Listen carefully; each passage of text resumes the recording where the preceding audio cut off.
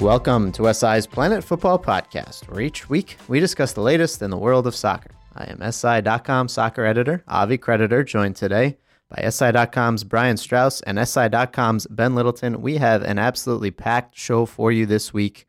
A couple of special guests later on. We have Alex Abnos speaking with Leicester City defender Christian Fuchs. We also have Brian talking one-on-one with San Jose Earthquakes and U.S. men's national team forward Chris Wondolowski. So plenty to delve into with those two players. But first, Brian and Ben, I want to start talking with the latest around Europe. If you haven't gotten a chance to read Ben's weekly column for us yet, you absolutely should, because you're missing out. He basically wraps up the biggest stories in all of the biggest leagues around the European continent. And for this, Ben, I want to look forward now. There's been a lot of midweek games. And spinning forward to the weekend, there are a lot of races heating up, especially in the Premier League and in Spain. And I want to get your takes on the biggest stories going forward in each of the five big leagues, if that sounds good to you. Sounds great, Avi. I mean, the best place to start is in England, because you've spoken to Christian Fuchs, who's played a major part in Leicester City's surprising run to the Premier League title.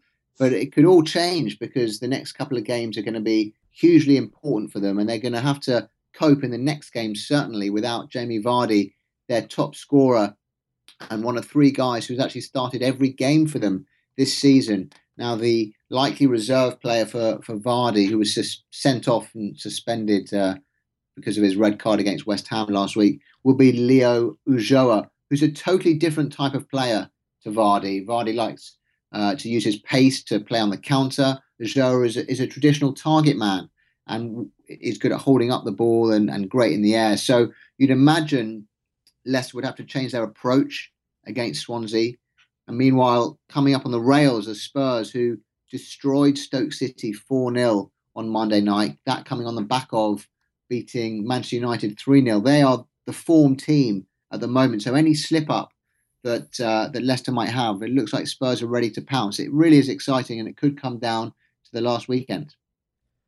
Yeah, it is nuts that it's kind of getting to that point where all of a sudden there's some doubt again. And Brian, we were just talking about this before. Tottenham, which has waited so long to get a title again, they could end up being the bad guys out of all of this, right? With so many people, in Leicester's corner wanting the story to happen. Yeah, just to sort of preview the chat we had with Wando, he revealed that he is a Tottenham fan. And so we were kind of laughing about the fact that, here's this team that seems likable, that has never been sort of one of the, the financial elite of England, that has waited 5 decades for a league title. And now if they pull it off in what normally I think would be celebrated by everybody, now a lot of people are going to look at them as the bad guys. Because they ruined the Cinderella story of Leicester. It's kind of amazing.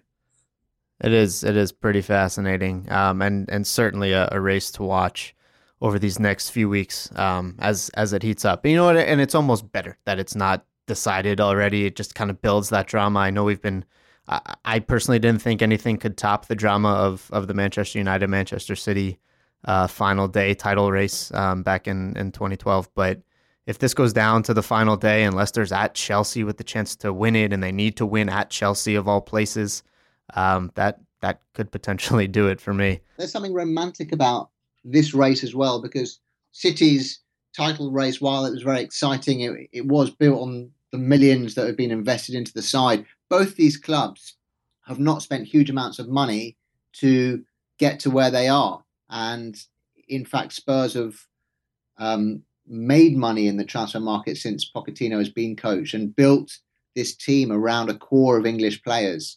So there's a phrase is very Spursy in Sir Alex Ferguson's team talks when his United side went to White Hart Lane to play Spurs, was simply 3 words: it's just Tottenham. And so whatever would happen, they'd think there'd be a mental frailty, but that seems to have gone. But the irony of Spurs having their best season for 30 years is that in the one season that the likes of Manchester City, Arsenal, United, Liverpool and Chelsea all fall away, they come up against this unlikely juggernaut that no one saw coming. So you throw forward to next season, regardless of what happens this season, and you wonder will Spurs get a better chance than this year to ever win it? And if Leicester win it, where will they be next season as well? What will they do? Will they keep Mahrez? Will they try and cash in on some of their star players? How will they cope in the Champions League? It's really interesting, and it just adds to the excitement of the storylines next season as well. Hey, Ben, speaking of mental frailty, has anyone there sort of tried to link Vardy's meltdown over the weekend with perhaps the pressure and the spotlight that starting to build on Leicester, and how are they going to cope with the run in, and do they have the composure to handle all of this as they really kind of go forward over the last few weeks? Well, it's a really good question, because surprisingly not. And in fact, that's very un-English press. Well, exactly. But there's always a scapegoat when it comes to the English press and anyone connected to English football. And in fact, Roy Hodgson pointed this out as well when he totally defended Vardy against accusations of diving. And it's all come down on the referee, John Moss, who was so inconsistent in his decision making that actually the one piece of consistency he did manage to pull off is that all sets of fans managed to boo him at the final whistle. So everyone was annoyed at his performance. But it's the referee that's taken all the flack for the Vardy decision, not Vardy himself. Although, when you look at his reaction or overreaction to the red card, you'd have to say that comes down to pressure. And that's what I was more referring to. And I guess he faces the possibility of additional sanction now, right? Absolutely, which could rule him out of the United game. Now, Leicester might be able to get past Swansea without Vardy, but getting past United, who are still battling for fourth place and somehow, cobbling together decent results, is a totally different proposition. So it was an error of judgment by Vardy, but he hasn't taken any stick for it at all. That's an interesting point for sure. Want to move on now to a different league, and let's go to Spain first, where Barcelona, all this talk about a slump, all this talk about how these players are done and worn out and tired and just done for the year. They come out and beat Deportivo 8-0 on Wednesday. Luis Suarez a factor in 7 of those goals, 4 goals and 3 assists. Now, all of that said, Atletico Madrid and Real Madrid won also. So right now, as it stands, we're taping this on Thursday, heading into the weekend, Barcelona and Atletico level on points, Real Madrid 1 point behind. Ben, is the slump over? Is this Barcelona's race to win still, despite the fact that Atletico and Real Madrid are right there?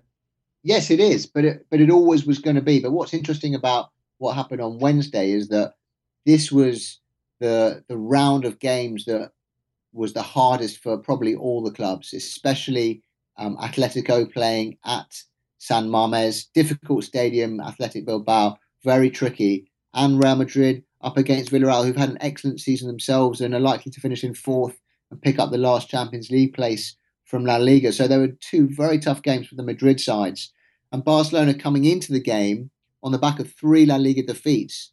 Although after the game, Luis Enrique said, well, we didn't play that differently to how we did against Valencia. We just took our chances, and as opposed to missing our chances. And I think there's something in that. They did create a lot of chances against Valencia, but came up against a goalkeeper who was on form and in Diego Alves. But also, they missed a lot of chances. And I think against Deportivo, it was much easier for them. But they were clinical. And this is what Suarez is so good at, just putting chances away. He's now scored 49 goals in 48 matches this season. It really is astonishing. And they have to be the favourites, as they were, I think, before the weekend. But it is much more exciting now, because any one slip from any of them could allow someone else in. But Barcelona are now out of Europe, so have no other distractions in terms of big games coming up away from that. They're in the Copa del Rey final at the end of the season, but they're 4 games away from it. They really should go on and win it now. Right, you would expect them to run the table at this point and just kind of polish it off. And I think if Wednesday's game is any indication, then that's what's going to happen. But the fact that this race is still open, right, and one slip up, and they could potentially lose this trophy as well, is pretty staggering considering where we were, just a couple of weeks ago.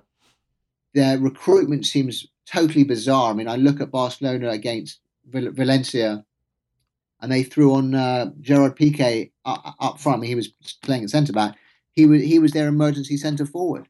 And you're talking about one of the best teams in history who plays a centre back at centre forward for the last 20 minutes when they're chasing a game, because they didn't have the money to buy a proper centre forward cover in the January window, who could have been Nolito, but they also looked at a couple of more experienced players like Dirk Kuyt and Luca Toni. And I actually mentioned in my column on Monday that I think they could do worse than look at Fernando Torres as a veteran striker to come off the bench, like Henrik Larsson was so useful when they won the Champions League in 2006. They need a striker who can score goals more efficiently than Gerard Piqué can, for sure, because he missed a great chance at the end of that Valencia game.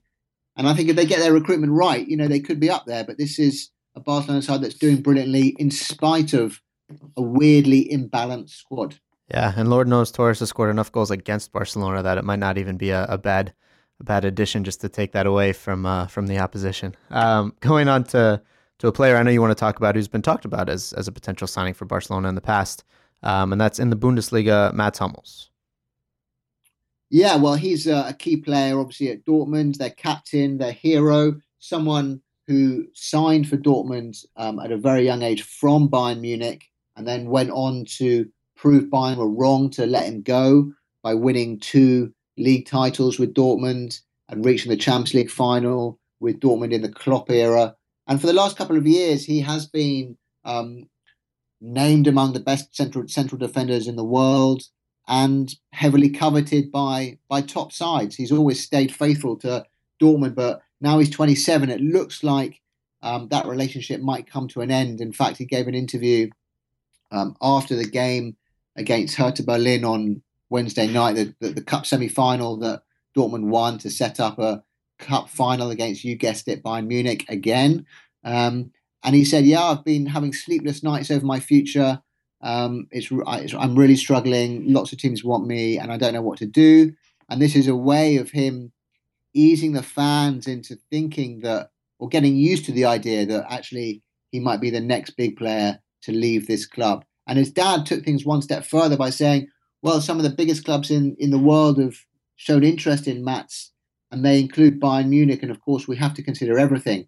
Now, for Bayern to come in and sign Hummels after signing Lewandowski, after signing Goetze, having a habit of taking Dortmund's best players and then winning everything with them, taking Hummels would be the ultimate insult, because Hummels used to play for Bayern in the first place. And by staying at Dortmund for so long, he was rejecting everything that Bayern stood for. But I think this is clever expectation management from Hummels' dad, because if he does leave, and I don't think he'll go to Bayern, but if he does leave and go to, say, Barcelona or Man City or Chelsea or wherever, the fans will be so happy that he hasn't gone to Bayern, they actually will forgive him for having left the club in the first place. That's interesting. And center back, I feel like, is just there's just a dearth of talented ones now in the world that are really, you could call world class. And it's been like that for a couple of years now. So, Hummels in one case is just trying to maximize his own value.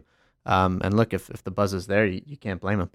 It's ridiculous how often a player catches your eye and you want to read something about him. And so you look him up and he's French. It's amazing. Let's go with that though. Let's go to France. Ben, there's some intriguing times at Marseille, huh? Okay, so Marseille, club in crisis, have been for ages. This season in particular, they're down in 15th in Ligue 1. They have not won in the league since beginning of February, which is 11 games ago. And all through the season, the president was saying, well, let's stick with the coach to the end of the season and see what happens. It was very publicly agreed that the coach, Michel, would be leaving at the end of the season. And then suddenly last week, it all got too much. And Marseille lost at Monaco 2-1. And Michel was out of the door. He was sacked a day before, or 2 days before, Marseille's French Cup semi-final against Sochaux. And this was weird, because if you're gonna sack him, you might as well wait 3 more games till the end of the season.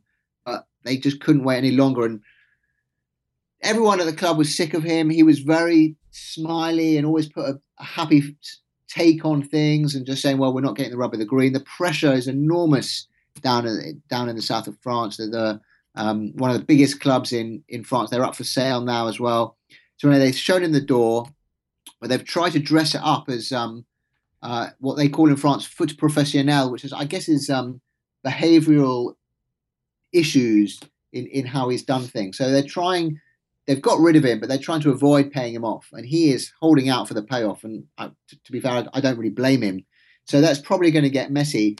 In spite of all that, somehow Marseille managed to beat Sochaux. So they're in the French Cup final where they will play PSG, their big rivals. You can only see one winner in that. But the side plot to that game is that Lassana Diarra, who has been Marseille's best player this season by far, is probably going to join PSG next season. There are going to be lots of other players leaving Marseille because Mandanda, the captain and goalkeeper, is out of contract, and Kulu, the centre-back, is out of contract. Two great players who are going to be available on a free, and their star striker, Michy Batshuayi, is going to leave for the Premier League as well. So it's going to be a huge rebuild at Marseille. New coach, new owner, new president, and hopefully new results as well, because they deserve to be in the top half of the table. For sure. Now, real quick, I want to finish up on Italy and one of the more romantic stories, I guess you could say, in world soccer. Francesco Totti. Ben, what's the latest with him in Roma? Well, it's changing every week. On Monday, I wrote that Spalletti and Totti had a row because Totti scored a very late equaliser against Atalanta, and then after the game in the tunnel said, "See, that's what happens if you leave me on the bench and don't give me a chance to play more minutes. I can make a difference."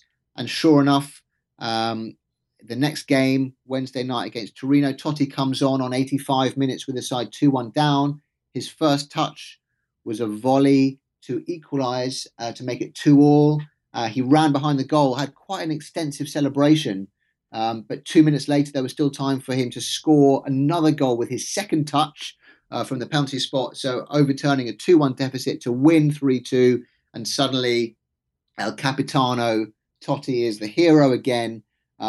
But with 4 games left, you just don't know what it's going to mean for next season, because Totti wants more game time. Spalletti wants to use him as an impact sub. And there is talk that there's interest from America, from Leicester City, from other clubs. So Totti's future is up in the air. But if I was Spalletti, I would use him a bit more and keep him on side. It's just fascinating to see, honestly, and it's almost like, in spite of this feud that's going on, he comes on and he still plays for the only club he's ever known. And you can see how much it means to him, to the fans. Seeing those 2 goals on Wednesday, I thought was really cool. Ben, thanks so much for taking that spin with us. Again, read Ben's column every Monday on Planet Football around Europe. You'll get insight just like this, just in written form. We're going to take a quick break. When we come back, first of our 2 guests today, Christian Fuchs from Leicester City.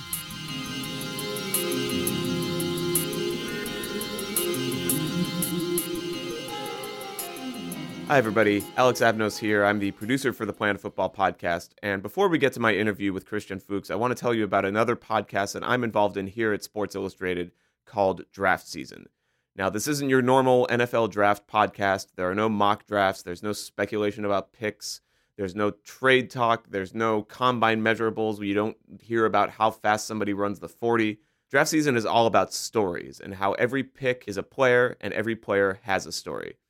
Now, we've done a few episodes so far, but the latest one is about Christian Hackenberg.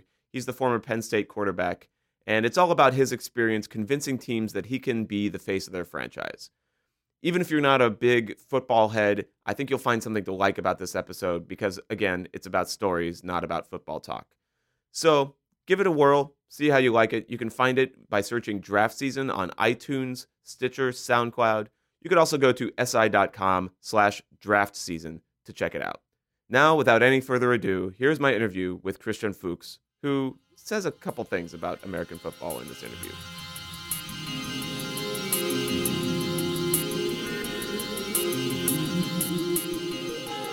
Our guest on the Planet Football podcast today is a defender for Leicester City, which currently leads the EPL by 5 points as we record this. He's also captain of the Austrian national team, which will be playing in Euro 2016 this summer. And he's also coming to the United States. He's playing with Leicester in Los Angeles against PSG as part of the International Champions Cup in July. He is Christian Fuchs. Christian, welcome to the Planet Football Podcast. Hi, Alex. Nice having me here. Thank you. Now, before I get to any of that stuff I just mentioned, you have what might be the best hashtag in world soccer, No Fuchs Given. You have a whole new line of shirts now, I see, that was just announced, available at nofuchsgiven.com. How were you made aware of this, I guess, hashtag saying? And how's it feel to have your own little piece of the internet, I guess? Since I made my transfer to England, I started with social media. I really focused on that because I simply wanted to show people the way I am, who's Christian Fuchs, who's the person behind the soccer player.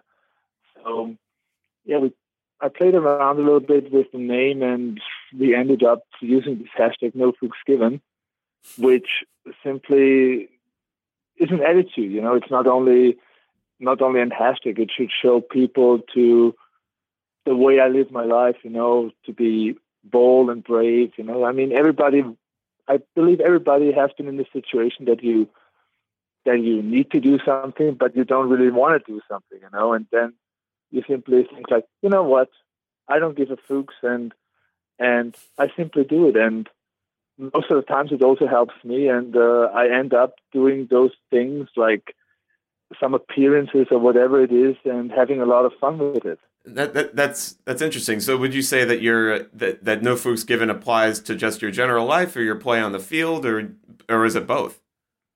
Everything, simply everything.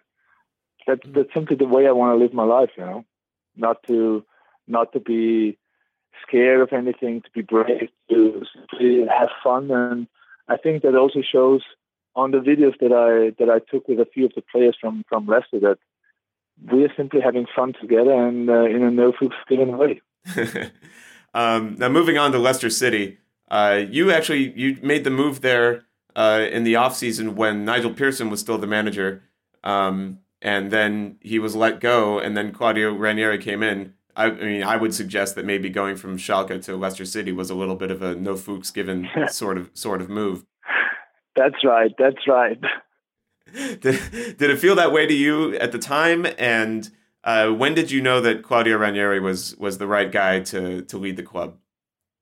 Well, basically, it was very weird for me because, like you said, I was signed by Nigel Pearson, and I never really met him in person, even until now. So, you never know what's going to happen now, what's going to happen next, who's going to be the new manager, what are his ideas. And when Claudio Ranieri was appointed, I was like, okay, it's a big name, everybody knows him. He's very popular, and I thought he can definitely help, but still not knowing what's going to be the philosophy, what's going to be his plan with all the players. But to be fair, I just took it the way it is, I just signed for the club. You cannot change the circumstances anyway, and tried to make the best out of the current situation. And to be fair, it worked out really well. I played many games this season. He's trusting me. He's letting me play, and I think he has a big part. He plays a big part of Leicester being so successful.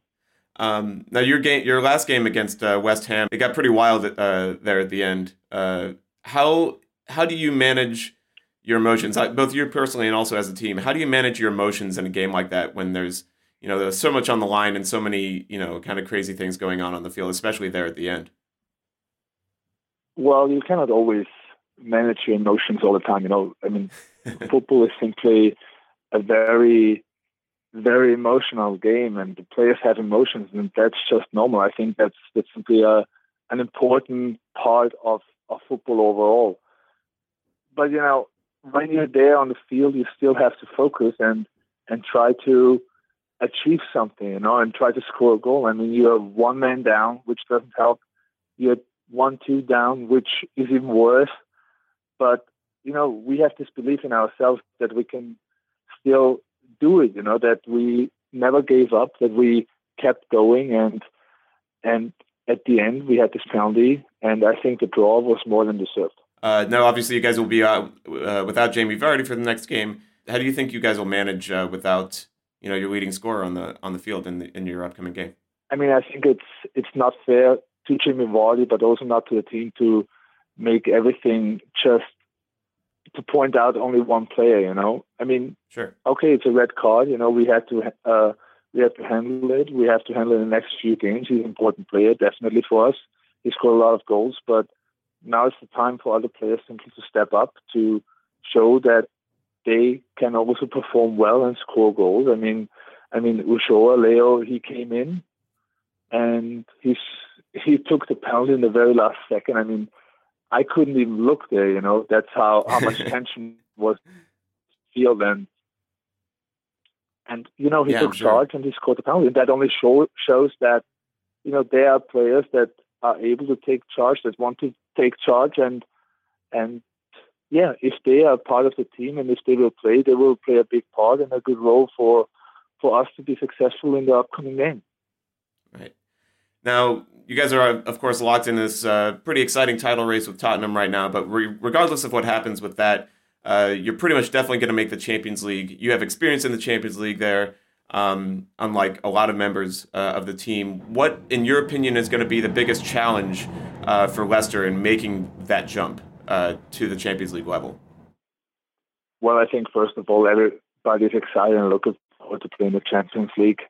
Sure. It's into the biggest tournament in Europe for clubs, and it's something exciting, I mean, I had 3 seasons in the Champions League so far, and every single season was simply exciting. It was outstanding to me. You play against those big teams, and I'm happy to be there again. I'm happy to be there with Leicester because this team simply deserves this tournament, this Champions League. It's I cannot put it in words. I mean, given where we are coming from, it's simply something that I cannot really realize yet. But like I said, it's very deserved, and I'm happy for every single player here that we have reached the Champions League. Now, moving internationally, you're obviously the captain of the Austrian national team. You all are playing in the Euros this summer. Austria, of course, has a pretty proud history in soccer, but it hasn't been a huge presence on the international stage for a little while. What was it like coming up as a player in that kind of environment? Like, did you feel some sort of a mission to kind of get Austria back in these big international tournaments? I'm playing for the Austrian national team now for 10 years. And like you said, it has not always been a good time there. We were really at some point where we didn't play good football at all. But, over the last couple of years since Marcel Koller was appointed as the manager, we advanced. We took it step by step, like we do it here at Leicester. It's the same philosophy. It's the same philosophy. I've had 2 teams, and with continuing the way that we started a couple of years ago, we grew, we got better. Our players also got more confidence, at the national team, and eventually we made it to the Euros. And same with Leicester, we are so happy to be there. It's something that I've been working on for 10 years now, and finally I made it to a big tournament, and yeah, I'm very happy about that. Yeah, I'd imagine it's a big achievement. You're in a group with Portugal, Iceland, and Hungary. Pretty interesting group, to be honest. Just as an outsider, it'll be interesting to see how it plays out. What are your goals for the squad in the tournament? Is it just to get out of the group, or do you have any higher ambitions? Well, I think that a lot of people underestimating Hungary and Iceland. For me, sure, yeah. Obviously Portugal with their stars, Cristiano Ronaldo, they are the favorites of the group. But people are forgetting that Iceland, but also Hungary, that they have kind of a similar situation like we have, being at the Euros for the first time or for the first time after a long time. And they also have like big ambitions and a big enthusiasm in their country. So it's not going to be easy. For sure, they're underestimated so far, and we will see. It's going to be tough games. The group will be tough, and I think. But we have those 3 games they are there now. We are playing them, and I think the quality in our team is high enough to get into the finals, which I'm sure that we could achieve that. But it's going to be a tough way reaching them. It's what you mentioned about the Austrian team in Leicester being similar is actually really interesting, because they do have kind of similar stories in terms of rises from relative obscurity, or at least from a lower place. If you had to identify like something similar about both teams, like whether it's an attitude or a style of play, like what is it that's allowed both these teams to rise so quickly? I mean, right now I have two similarities right away. First of all is simply the philosophy that each manager is giving us on their way, to take it game by game. That only the next game is the most important one, that is all the focus on, and that we can affect, It doesn't help to think further than that, because, it doesn't really help if you then lose this game, but you're thinking already what could happen when, So to take it game by game. And the second one is simply that within the teams, we're having a good atmosphere. We're having fun, each player with each other. It's simply two teams where the spirit is very high and very positive. And I think this is also a big part of being successful these days. I mean, I feel like attitude is always important in any kind of team, right? No, obviously, when there's positive attitude, then of course you like to go to work with more pleasure. It simply helps us to be successful. You also being successful, plays a big part in having a good atmosphere. So it goes both ways. But as right now in both teams, both things are happening. Sure. Now, lastly, Leicester City will be coming to the United States. You all are playing in Los Angeles against PSG. It's a pretty good location for a Hollywood story like you guys. What does it mean to be involved in this sort of preseason tournament with all these other great clubs? I was at the announcement in New York, and you have the cast of characters that were on stage introducing all these clubs was pretty amazing. How much are you looking forward to coming here and playing in this kind of tournament? Well, it's a good test for us, because these are teams that will also wait in the Champions League for us. So we will see how we can compete with them. It's also an honor for us to come to the United States. For me personally, it's also very nice because my family is living in New York, so that Sure. makes me kind of coming home. So yeah, it's like I told you, it's a big honor for Leicester. Because you can compete with big names. I mean, just think about it. You have Barcelona, PSG, Bayern Munich, and Leicester. So this is out. Only this headline, is outstanding, and we are happy about that, to be named with big clubs and names like that. Is there anything in particular you're looking forward to doing in Los Angeles? Like, I know you're based in New York. Have you spent much time out there on the West Coast? Well, I did a few years ago. I was in LA. So, yeah, it's a nice city. I love it there. I like hot weather, to be fair, which is not always the case in New York. Or England. Well, the last few days were pretty nice here, so don't underestimate with the weather. Sure. But yeah, I'm looking forward to a hot and sweaty game against PSG. All right. Now, last question. Finish off with something a little silly. You or maybe not silly. I don't know. You mentioned recently that you have aspirations to be an NFL kicker, maybe after your soccer career is over. Really? Like, why? I guess would be my question back. Why not? Sure. No fuchs given. No fuchs given. Listen.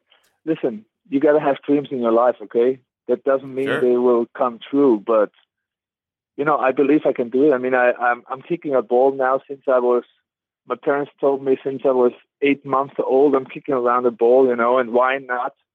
Why not also in the NFL? I mean, I have a few more years playing football. Obviously, I don't want to stop my career playing football, But I'm an active person. I like to be on the field. I like to play in front of a big crowd. And I heard that that one kicker in the NFL ended his career in the age of 49. So right, that's true. Why not extending a professional career and being an athlete for a couple of years more? I'm ambitious. I think I can do it. I know that I can kick the ball well. So yeah, why not being a kicker in the NFL? You tell me. Why not? I honestly can't give you a very good reason. I just think it's interesting. I think it would be great. I think it would be really great. There was one Austrian guy already, Tony Fritsch, who won the Super Bowl twice, who was also a footballer back in time in Europe, and maybe I'm the second Tony Fritsch. Could be. I hope so. That'd be great. Do you get the chance to watch a whole lot of NFL? I know that the season usually goes on while you're over in Europe, but you do live in the U.S. and it's kind of everywhere here. Well, I'm interested in the NFL. You have your week pass on your mobile phone, so yeah, I'm definitely following them. Yeah. Okay, cool. Well, Christian, that's all I have. It's been an absolute pleasure. Thank you for taking the time. Good luck the rest of the season and this summer, and thanks for speaking to the Planet Football Podcast. Yeah, great. Thank you.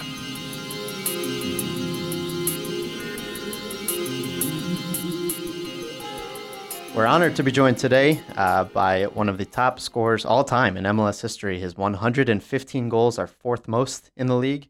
Right now, his 6 goals are tied for first. We are happy to be joined by San Jose Earthquakes forward, Chris Wondolowski. Chris, welcome to the SI Planet Football Podcast. Awesome. Thanks for having me. I appreciate it. As Avi said, once again, leading the league in goals. You're back in the national team frame, obviously, called in for the qualifiers against Guatemala. We'll get to all that. First, I want to get to some critical questions, some hard-hitting questions to start with. You had another daughter. How's that going? I did.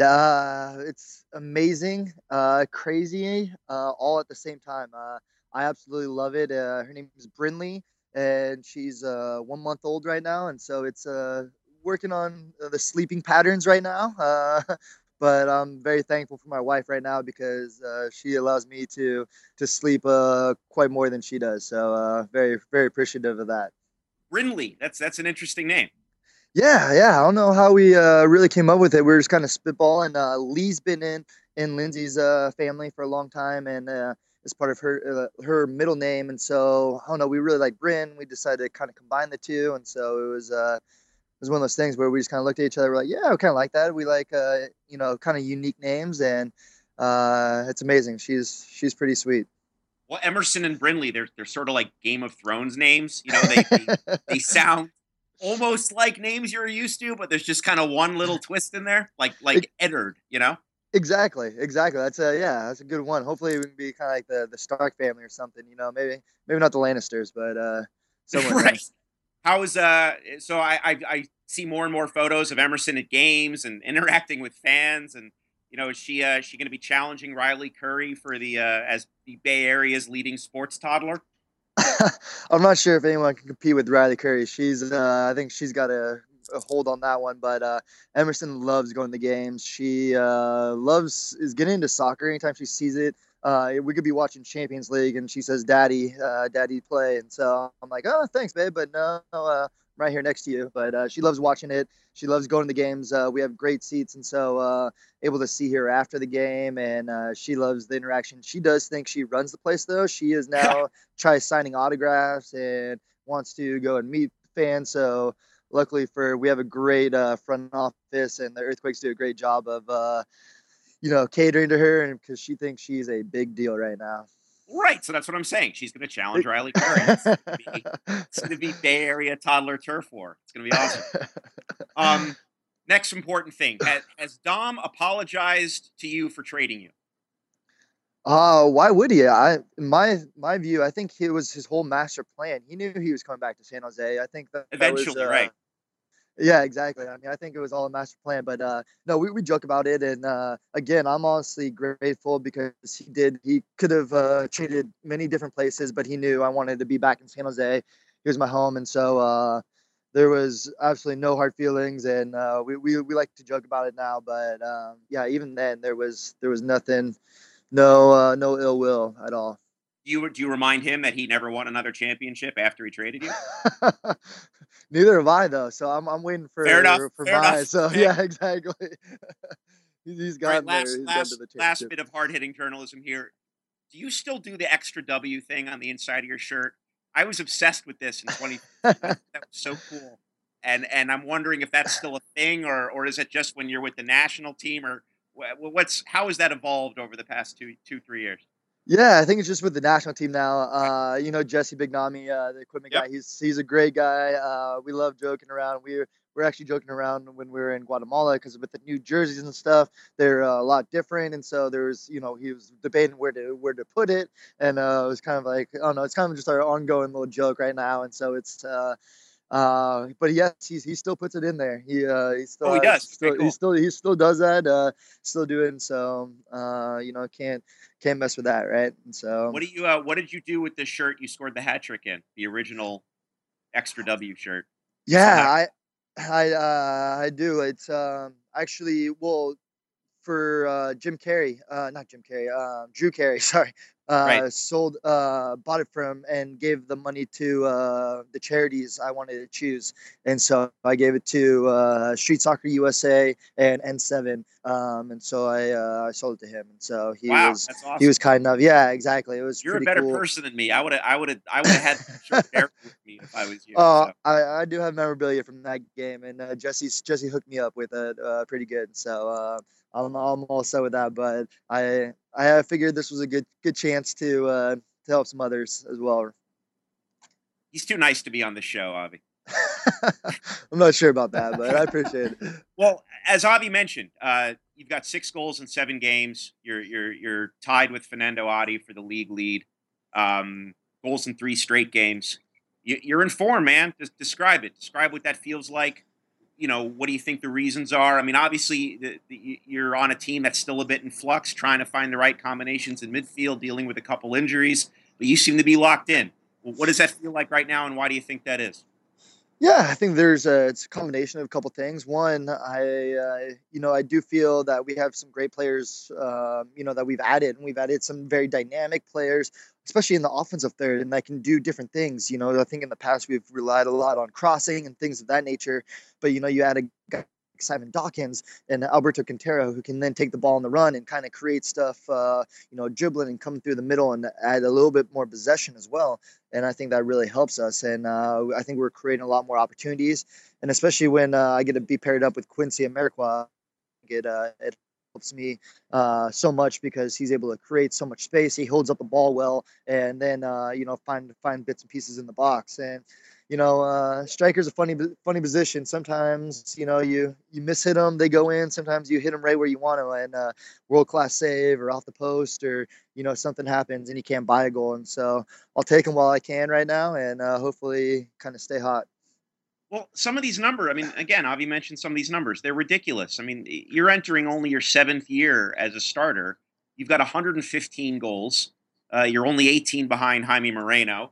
And as a DC guy, I have mixed feelings about that. You're only 29 behind Landon. Since you started, I don't know if you know this, since you established yourself as a starter in 2010, you're scoring 0.63 goals per 90 minutes. And the only MLS player ever that has a higher strike rate than that is Robbie Keane, who scored a meaningful number of goals. So I guess you've proven you're not a fluke, right? I mean, these are legit numbers. I mean, how did it make you feel to hear that? And you're a guy who, you're no longer coming out of nowhere. Yeah, I didn't know those numbers, and that's pretty cool. And that does mean a lot because I do want to produce each 90 minutes because you want to win the game, and that's most important. I do hope that goals keep coming, but I'm a strong believer that when we win games and when we play well, we create a lot of opportunities. And when we do that, I tend to find myself on a couple of those opportunities, and one or two might go in. And so that's why I do have to credit a lot to my teammates because they've been creating a lot of these opportunities, and goal against New York Red Bull. Shea Salinas just put it right there on a platter, and it's off his cross. And so it's things like that makes it fun also to go out here and play and enjoy this locker room a lot. Well, you've always been a team-oriented guy, and you've always sort of talked about, I mean, I've heard you say things like that before, but I've also wondered if you are at all sort of driven by any kind of chip on your shoulder. Do you feel the years that you sat on the bench? Do you still sort of say you were essentially an 8th round draft pick? I mean, that's insane. I mean, I think Tom Brady went in the 6th round, right? I mean, does that light a fire? Did it at some point and it no longer does? I mean, are you still driven by that desire to sort of prove that you were unappreciated or unwatched or something like that? Yeah, you always use tools to motivate you. And I love it when people say I can't do something or I'm not good enough to do this or do that. It doesn't motivate me during games or get me fired up, but I use it a lot during my off-season workouts or just workouts in general. It's kind of when I hit the wall and think that I don't really want to do another set or keep going. I think about these things, and that's kind of what drives me. And because you always want to prove people wrong, and I love trying to do that. Why at this point do you think people still think that or say that? Or, I mean, what do you have to do to kind of make your point? Oh, no, I mean, it's, that's one thing that I love about soccer is that it's so opinionated, and everyone has their opinion. Exactly. Yeah, absolutely. Yeah. And everyone can have a different opinion about it, the same game. You have 100 people watch the same game, and everyone has a different opinion, who played well, who played poorly, why the goal was given up, and things like that. And that's what I love about it. And so, I have no problems with that, but it's just one of those things that, I don't know, I think any athlete is competitive. I know I'm very competitive. And so if, someone tells me I'm going to lose or I'm not good enough or something like that, I want to be like, no, I can win. I'm going to show you I can play at this level. I can be good, a good player and things of that nature. And so I think it's more of the competitiveness in me that comes out rather than, trying to put it back in someone's face or something like that. Sort of like when people think that a ball coming over your left shoulder that you've got to hit first time with your right foot off the bounce, and a 7-foot tall goalkeeper coming at you at full speed, taking up the whole net, is basically equivalent to a ball resting on the goal line that you just have to nudge in. Yeah, something like that. And so I know that it'll always be something that will always be talked about, and I know I'll always be synonymous with that. But it'll always, be with me, and always one of my regrets. But it's something that I'm okay with. I'll never be okay with it, but I'm able to live my life, and there's more to it, and I'm still going to try to live the happiest life as I can. And I sure wish I could have that playback. And yes, it does haunt me, but it's I can't change it now. I was there in the stadium. I remember sort of the inhale as I think it was Jermaine sort of got a head on it. And that was a 50-50 chance to me. I mean, that was not a gimme by any stretch. Is it something that if you had another go at, you could put in? Yeah, maybe. But it's not a ball that was sitting a foot from the goal line, just waiting for someone to tap it in. That was not a slam dunk of a chance. And so I guess it's that, like you said, everyone has their opinion. That's mine. Right. Thank you. And I appreciate that. And agree with you, but it's one of those things where I have to put on frame, worst case scenario. So that's the part that will always. And I remember talking to you before the World Cup, and I remember saying to you something like, you're there for that chance, right? You were there to come in at the end of a game when the U.S. needed a goal, and you were going to get that chance, and you got it. So I understand both sides. But I think you're going to be synonymous for more than just that. At least I hope. Thank you. I appreciate that, and I hope so. But it's part of it, and it's part of the territory. But all you can do is keep working on the present and future.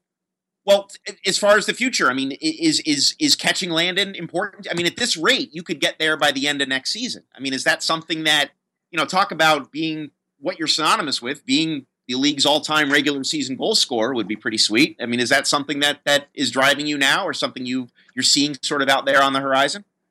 It's pretty crazy that it's kind of getting there. In the even scoring 100 goals, that's pretty amazing to me, and it still truly hasn't sunk in. That isn't what drives me though. would it be nice? Yeah, absolutely. I definitely know the history of the league. I've followed it. I know all about it. And so I know how special it is, but that it definitely doesn't drive me. I love winning. I'm very competitive in everything I do, whether it's the ping pong game, before practice, or a 7-a-side game in practice. I want to win those, and if I don't, I'm legitimately going to be bummed for the rest of the day. And I think that's what I want to keep driving it towards is winning. And I really do believe. I said it earlier that when we win, we create a lot of chances, and I usually find myself on those. And so my philosophy is let's win as many games as possible, and I think I'll be able to score a couple. Well, let's move on to sort of the national team picture. You were called up for the Guatemala games. You were called up for the Confederations Cup playoff. So you're in the mix, but you haven't played for the team. I think since the Gold Cup last summer, if I'm not mistaken. So where do you see yourself now in that picture? Where are you on Jurgen's Rolodex at this point? You're 33 years old. You're still scoring goals. Where do you fit in? Yeah, I mean that's a good question. I think that especially the forward pool is getting deeper and deeper, and there's some great guys that are stepping up and doing some great things. You look at Bobby Wood and Jordan Morris and guys like that are playing really well, and so definitely makes my job hard. But anytime you get called in, you want to play, but I do relish every opportunity, and it's an honor to get called in. Even when I'm in camps, I feel, and even if I'm not playing, I still feel I have a leadership role and able to show an example and able to help some of these young guys, whatever it is, whether it's through practice or through certain things. I try to help as much as I can, and but I would love another opportunity. And will it come? I have no idea. But one thing I do know is Coach Klinsmann pays very close attention to all games and all of his players and what they're doing and what form they're in. And it would be amazing to play in the Copa. But will it happen? I don't know. I think that hopefully I'm in good form, and just kind of keep my fingers crossed, I guess, because I definitely want to be there, I guess. Well, you mentioned Jordan and Bobby. It's every time Jurgen releases a roster, I've got to do this story where I break it down, by position and who didn't make it, who did, and you get on Twitter and you see everyone's opinion, and there is this kind of weird moment of transition for the team now, right? Where we're 2 years out of a World Cup, 2 years to go. Maybe some younger players coming in, some older guys getting phased out. And there is kind of this tension, right, between do you go with the veterans, do you go with the new guys who have talent but are unproven? And there does seem to certainly be a segment of the fan base that when the 30-plus-year-old guys do get called in, they're like, oh, God, these guys, again, roll their eyes. I want to see the young dudes. Do you understand that? Does that hurt you a little bit when you see that sort of thing? Or does it motivate you to kind of, we want to bring the young guys along, but not yet exactly? Sort of, how do you see that dynamic unfolding? No, I mean, it's kind of interesting because, I don't know, I have such a special insight to it. I see a lot of these guys on a day-to-day basis, for a month-long camp or however long. And so it's funny to see some opinions on Twitter, and it's, sometimes spot on, sometimes complete opposite of how it is. And, it's kind of funny to see. I know that my time is going to come up, and probably sooner than later, where I'm not going to get called in anymore. But, until then, you want to, and you want to take that opportunity. You'll never turn down a chance to play. But, it's almost like NFL football, where a lot of fans always want the backup quarterback if the starting one is struggling a bit, and so it's, it's not necessarily fair to that guy. It's not necessarily fair to the starter. It's, it's kind of a catch-22. The grass is always greener thing that, can always get people in trouble if you kind of buy into that and believe it. And so, I think that all coaches do a good job, and believe me, it's not just on a whim of, a certain player, or they like a certain player. They do their homework, and they evaluate players in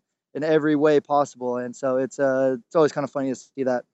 Well, and it's funny to go from a guy, specifically you, and there's some other guys on the team that fit this role as well. Sort of like you were once the underdog. You're once the guy everyone's rooting for to get a shot, and then when you sort of become the established veteran, now everyone wants to see you go again. Like you said, like the back quarterback syndrome. Yeah, Live absolutely. long, Batman, live long enough to see yourself become the villain. Exactly. Exactly. And so Um, it's funny.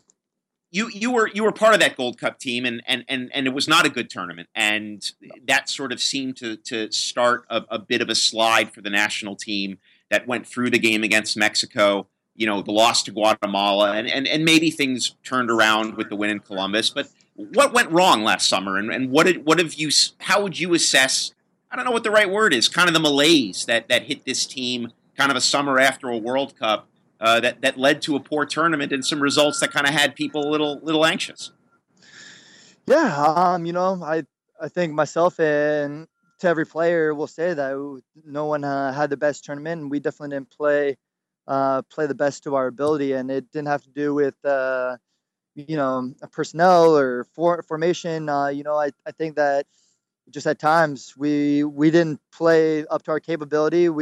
And this game is also it's evolved, and I know that in the past everyone could always just write in pen. It's going to be Mexico versus USA in the final. It's not like that anymore with CONCACAF. It's a battle, and not every game is going to be a pretty one, and not every game is going to be 4 or 5-0.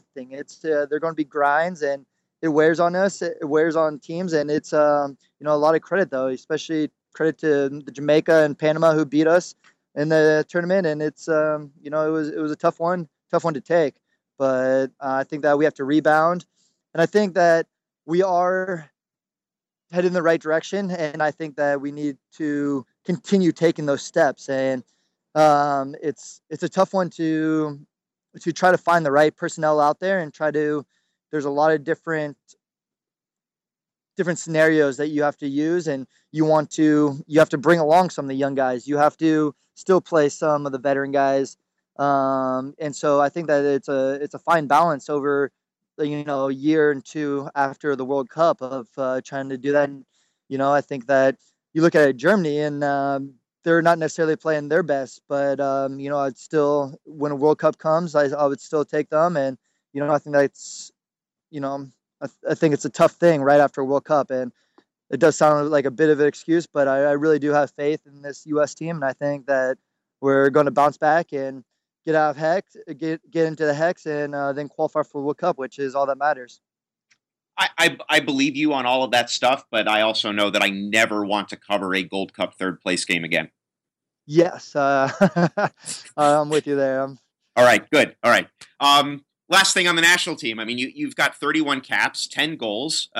You've got a Gold Cup medal somewhere in your house, I would imagine, from 2013. Again, if someone had told you 7-8 years ago, if you never play for the U.S. again, that's pretty good. Yeah, absolutely. You've got double-digit goals. I mean, that's pretty good. Yeah, absolutely. Like you said, if someone told me that 7 years ago, I thought that'd be crazy. Have a CONCACAF Golden Boot, a Gold Cup medal, the World Cup, got to play in a World Cup. It really is amazing, but it's one of those things where you still want it to go. You're not content with it quite yet. And right. To be honest, it still hasn't even sunk in yet. It's still going to, I think it's one of those things that will kind of sink in after everything's all said and done. And when I'm watching a World Cup on TV and, or, going to the U.S. games and rooting and in the, Sam's Army and stuff like that, it's that's when I think it'll be sinking in. Are you going to someday be stumbling through the world's largest outdoor bar at Avaya Stadium? Is that what you're telling me? Oh, absolutely. I'm gonna have that's where my season tickets will be. Gotcha. I think is over there, either there with the Ultras, and so one of the two. Let's finish up with talking about the stadium and the Quakes and where things are with MLS.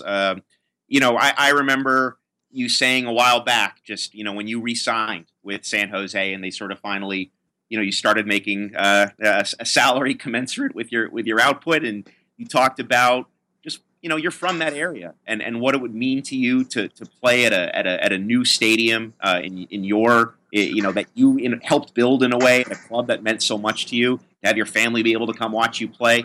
What's it been like? I mean, you've gotten there for a year. I mean, has the dream, has the reality matched the dream for you? Is it worth maybe turning down opportunities to go abroad or go elsewhere to sort of have that experience playing there now?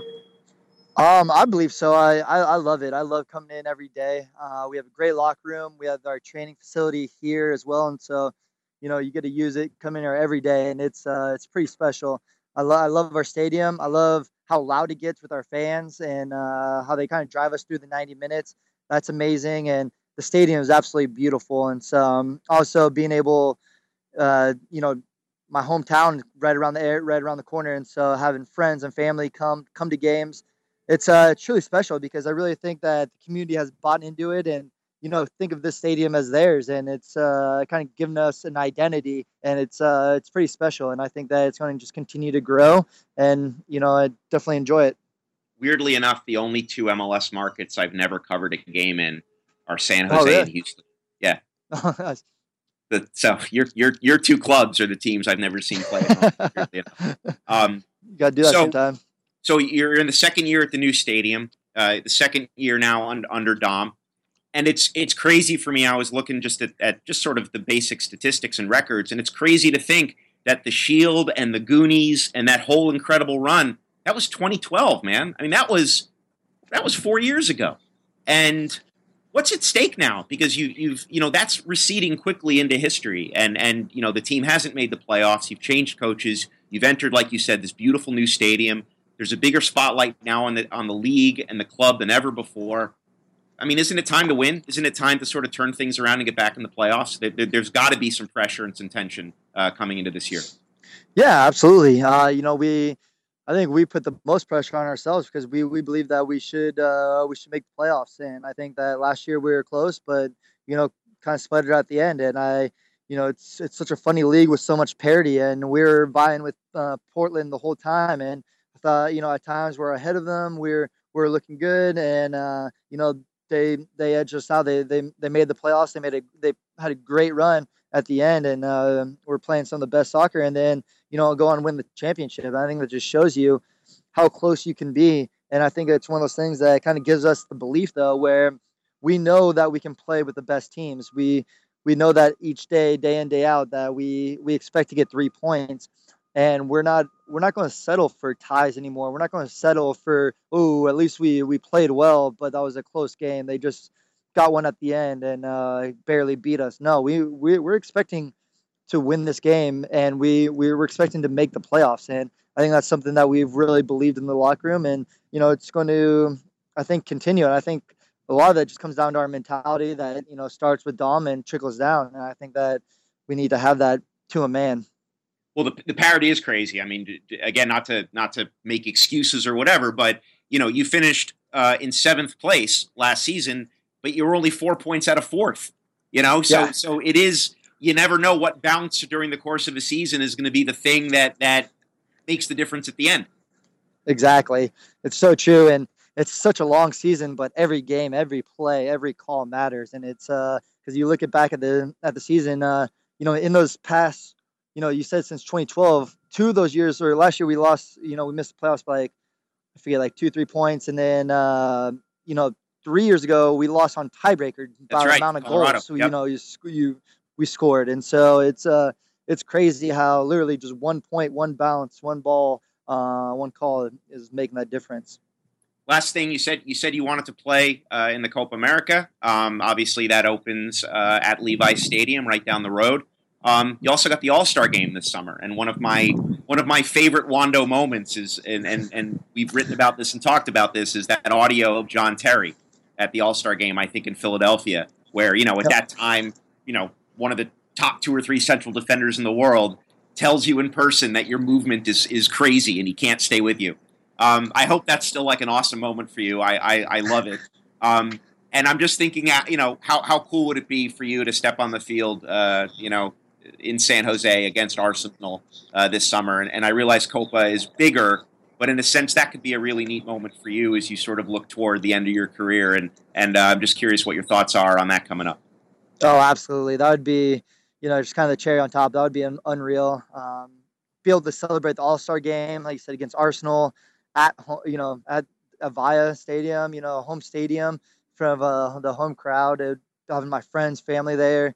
It would be amazing. And, playing against Chelsea was right up there with, John Terry saying that. And that will always stick with me and is one of my best memories and, greatest times. But, hopefully have even better this summer with that at the All-Star game, because that would truly be special. Yeah, if you want to see Twitter turn against you, score against Arsenal. There's something about Twitter in this country when Arsenal plays. It's very angsty and nasty. So I don't know why. A lot of Arsenal fans in the U.S. Yep. Yes, there are. Do you have a team? Do you have a foreign team that you support? Just curious. I do. Tottenham, actually.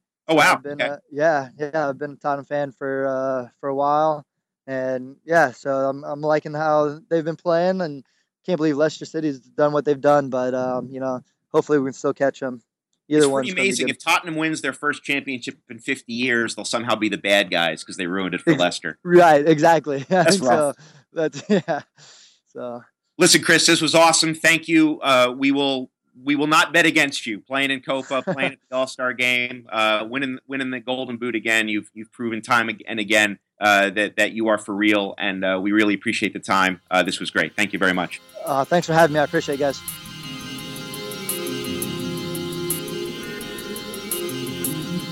There you have it. I want to thank Christian Fuchs and Chris Wondolowski for their time. Very interesting interviews, very different interviews for sure.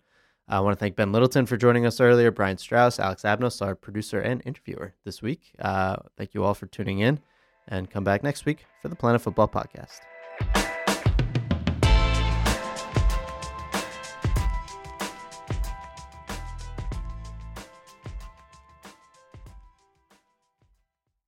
Do you know about the Locked On Podcast Network, the #1 daily sports podcast network?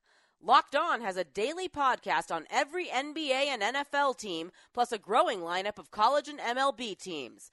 You get a daily bite-sized podcast giving you the latest on your team from the local experts. Lakers fans, search Locked On Lakers. Cowboys fans, search Locked On Cowboys.